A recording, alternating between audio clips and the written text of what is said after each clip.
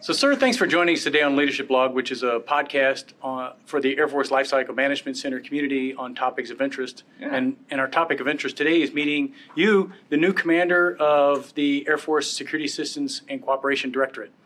So, sir, if you could introduce yourself to the audience and give us a little of your career background. Yeah, sure. So, as most people, I was born at an early age, right? But I actually had the opportunity growing up to be overseas for most of my childhood years. So my mom and dad were Baptist missionaries. My dad ran a 25-bed hospital out in the sticks of Africa.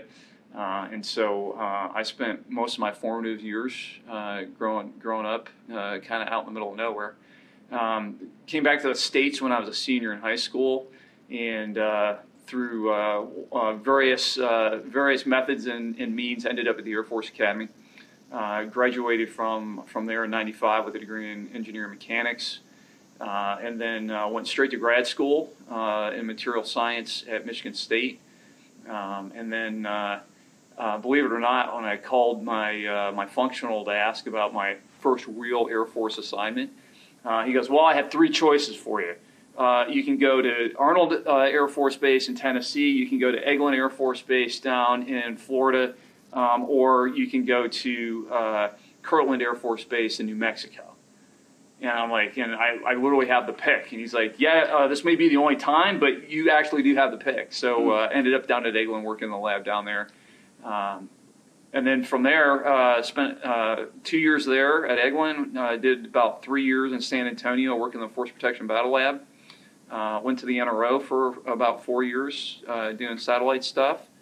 And then from there, ended up my first stint at Wright-Patt, working in the Recce-SPO and doing airspace integration stuff with unmanned aircraft. From there, got picked up for intermediate development education up at MIT. Spent a year up there, and then had a follow-on to European Command. Spent 3 years there in their J3 shop.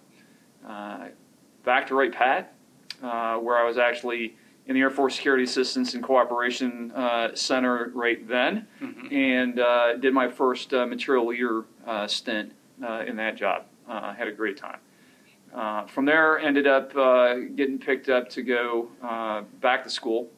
So I went to the Eisenhower School, the old ICAF school, with follow-on to System Engineering Office in OSD. And then ended up back down at Eglin, working for their one-star General Morse in the Armament Directorate. Did a couple jobs for him there, and then went to Hill and did ICBMs for a few years. Then my last job was back at the Pentagon as a senior mill assist to Miss Costello, Dr. Roper and then Miss Costello. So I've had a great ride. So what has it been like for you and your family transitioning back to the Dayton area? So you're familiar with your previous assignments here. Yeah, so it's interesting, right? I kind of characterize the military lifestyle as that of the modern nomad. You kind of pick up and shuffle around to all kinds of interesting and creative places. But with this kind of being our third return trip here to Dayton, it's more like coming home than it is picking up and going to another unknown spot. So we were all excited to be back in Dayton. It's familiar territory. We're Midwesterners, right? Our combined and extended families are from Michigan, so it's about as close to home as we can get. And besides, I'm a huge Graders fan. I absolutely love Graders. If I have a fatal flaw or weakness, it's ice cream, and Graders tops my list for ice cream. So wasn't there a like about that? Well, I share that compulsion with you. So and Graders is excellent. So we're here today because you've taken over now as a director for the Air Force Security Assistance and Cooperation Directorate, but also dual-hatted as the Air Force Materiel Command International Affairs Director, correct? Right. Yeah. And also, of course, your promotion to Brigadier General is as a result of that as well. Yeah. So I was wondering if maybe you could address. I've heard about you talk about unleashing talent. Sure. As a leadership philosophy. If you could tell us about this assignment change and how that philosophy has helped kind of guiding you in this new position. Yeah. So I actually started putting some thought to paper on my own leadership philosophy about 5 years ago, actually when I was in PMT 401, which is kind of the capstone program manager's course, right, to try to get you up to speed on what you need to do as a program manager running a large ACAP program. And I realized as I was in that class that I probably needed to kind of sort out how I wanted to run a program office. And I quickly realized that it was a lot bigger than just figuring out the tactical pieces of, how your program managers are going to work with your engineers and your finance, right, all of that stuff. And that it was really a conversation that I needed to have with myself about what I considered my broader leadership and management philosophy to look like, and then how I was going to execute that inside of a program office. But right, the bigger principle involved is really from a leadership perspective. How did I view my role inside of that? And so I spent some time while I was in that class kind of jotting down some notes about how I would look at that. And I think over time, like anything else, your experiences kind of help you evolve your own thinking on things. And I've updated that particular piece a couple of times in the last few years. But really, at the end of the day, I kind of looked at the principal role that I have from a leadership perspective in an organization as really giving people the opportunity to hit their stride, reach their full potential, with kind of two basic principles at work. One is the idea that excellence has to be an individual quest, right? You've got to want to own that for yourself. I can't do that for you. But assuming that you have individuals that are fundamentally motivated by either their own intrinsic desire to continue and improve, or by the compelling nature of what we do for a mission across our Air Force, then really the leadership challenge inside of that is to find those opportunities that will allow those individuals to continue to grow, right, and to excel, but then to find the right fit for them on the team. And if excellence is the individual quest part of that equation, then the way that I look at it as performance, the taking of that individual talent and actually doing something useful with it, that has to get done inside of teams. And so at the end of the day, our organizations are effective to the point where they put those teams together and then allow those individuals that are on that team to perform at their best with their strengths, while the rest of the team then mitigates where those holes are, right, that we all have, so that you're bringing the best of the entire team to bear on a given problem or a given solution. And so really, as I roll into the job here at AFSAC, same philosophy. How do we unleash the talent of the folks that are working around and for us? And then, how do we do that in a way that extends across the whole enterprise? Because there's a lot of different moving pieces inside of the foreign military sales arena. And in order for us to be effective, both as an Air Force and quite frankly as a department, when it comes to building those relationships, delivering on those commitments, it really requires the entire extended team to all be firing on the same cylinders together. Have you found any additional challenges as a result of kind of operating in a distributed fashion that we have during COVID and like that in remote teleworking situations?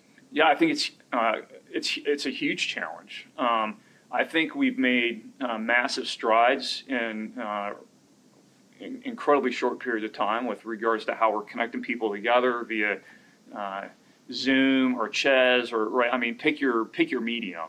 And I think we're much better situated today than we were even a year and a half ago for being able to stay connected. But there's an element inside of this that you can't really substitute for the person-to-person contact. And I think, especially if you're coming into an environment that's new, where you don't have existing relationships and you don't have a basis for trust that's already established, trying to build trust remotely is a huge challenge.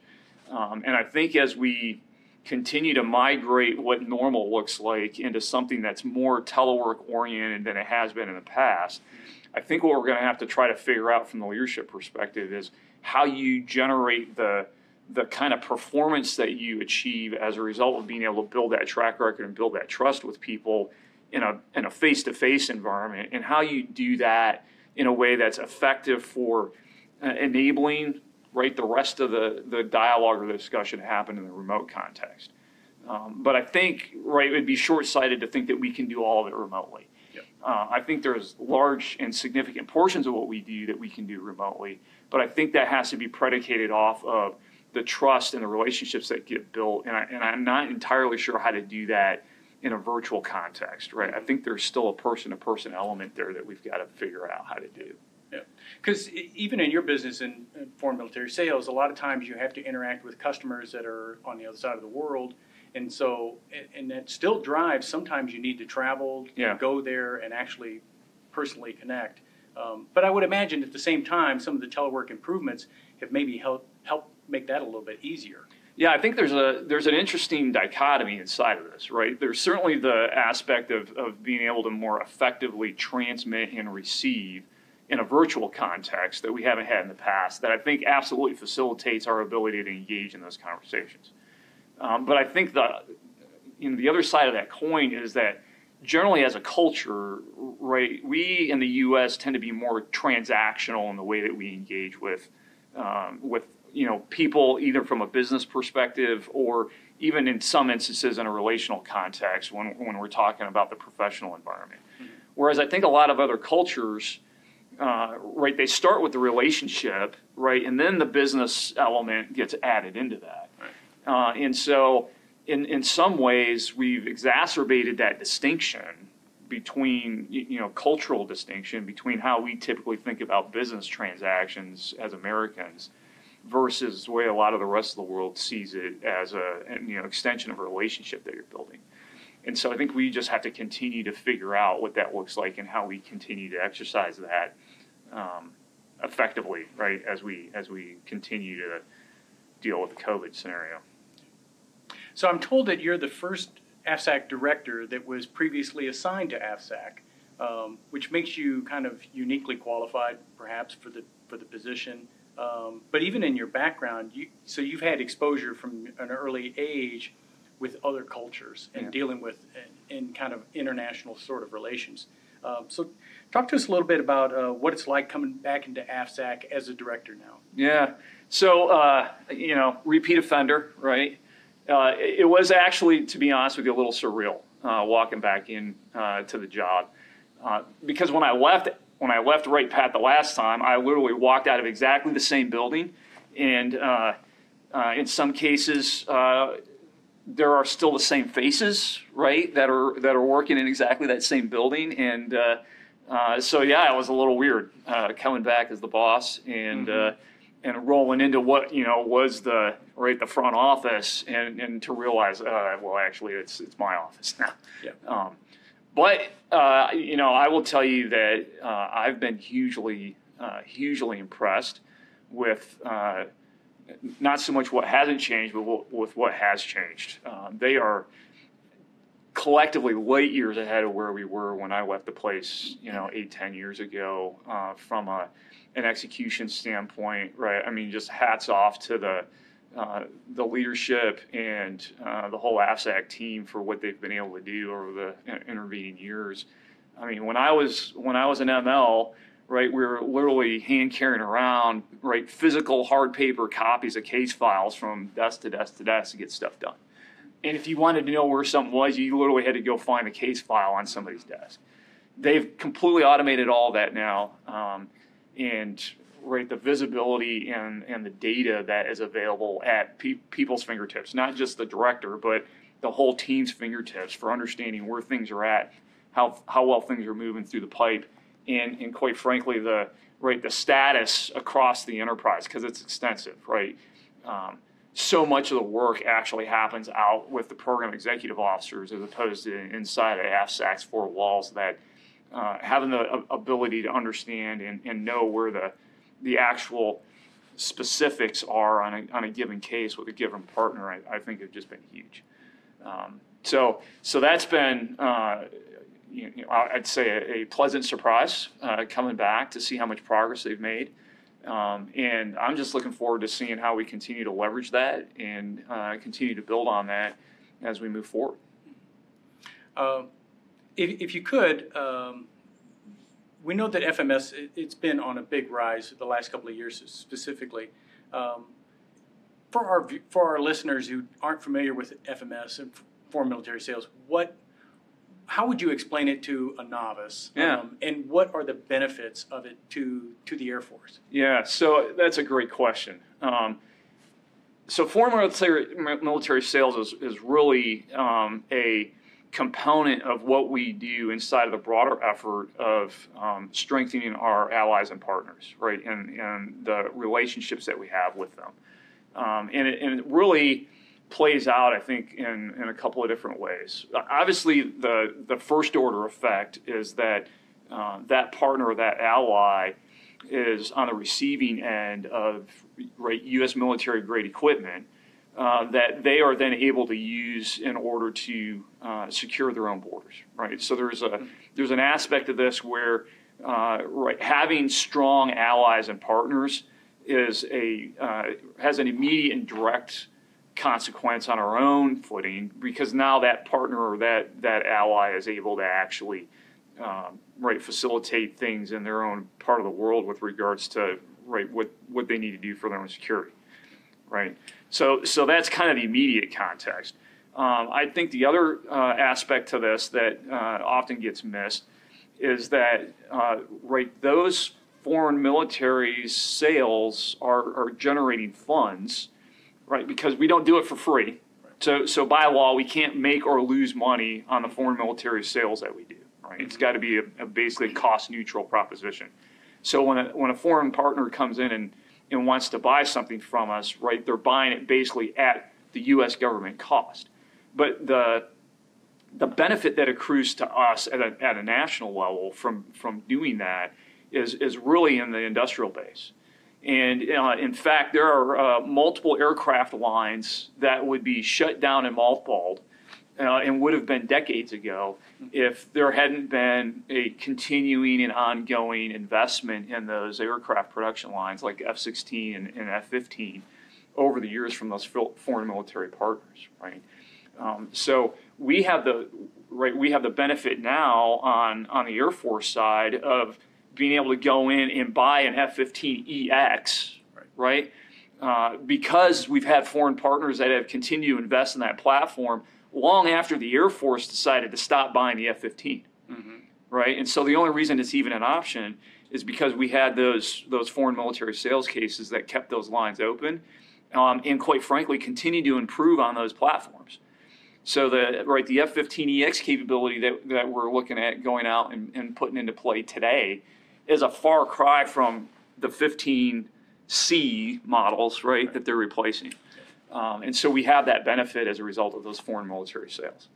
And then beyond that, quite frankly, it turns out that the engagement itself and the process of going through foreign military sales with a partner turns into an opportunity to further the relationship, right? Build the trust, build the camaraderie, the understanding and the knowledge of how that other partner thinks and operates, and then quite frankly gives us a way of being interoperable when we do have to go fight together, right?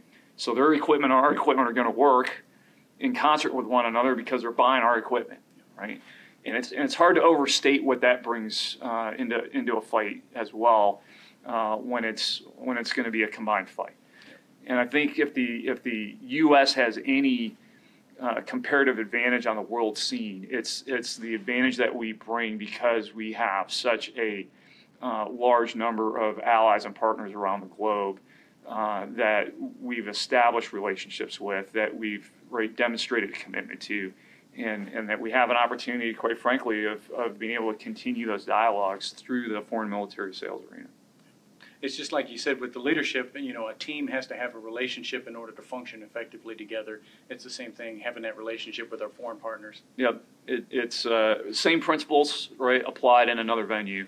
But I think at the end of the day, it's the human condition more than it is anything else. And what and how do we build that trust and confidence in our ability to deliver on our commitments, and then in a reciprocal, right, kind of a way, understand that we've got each other's backs when the chips are down. So, sir, that pretty much brings us to the end of our time. But before we close, I wanted to see, is there anything that we left out, or anything I should have asked you about, or? Well, again, I just like to say how absolutely thrilled Heather and I are to be back at Wright Pat. We are thoroughly looking forward to engaging not only with the Air Force team, but quite frankly with our foreign liaison officers that are part and parcel to the Wright Pat AFSAC scene and everything that they do on behalf of their host nations to facilitate what we do on the foreign military sales side of this. So looking forward to what's in store, and I'm sure great things are coming down the pike here as we head into 22. Yep. All right. Sir, thanks again for joining us on Absolutely. Leadership Log. Thanks for having me.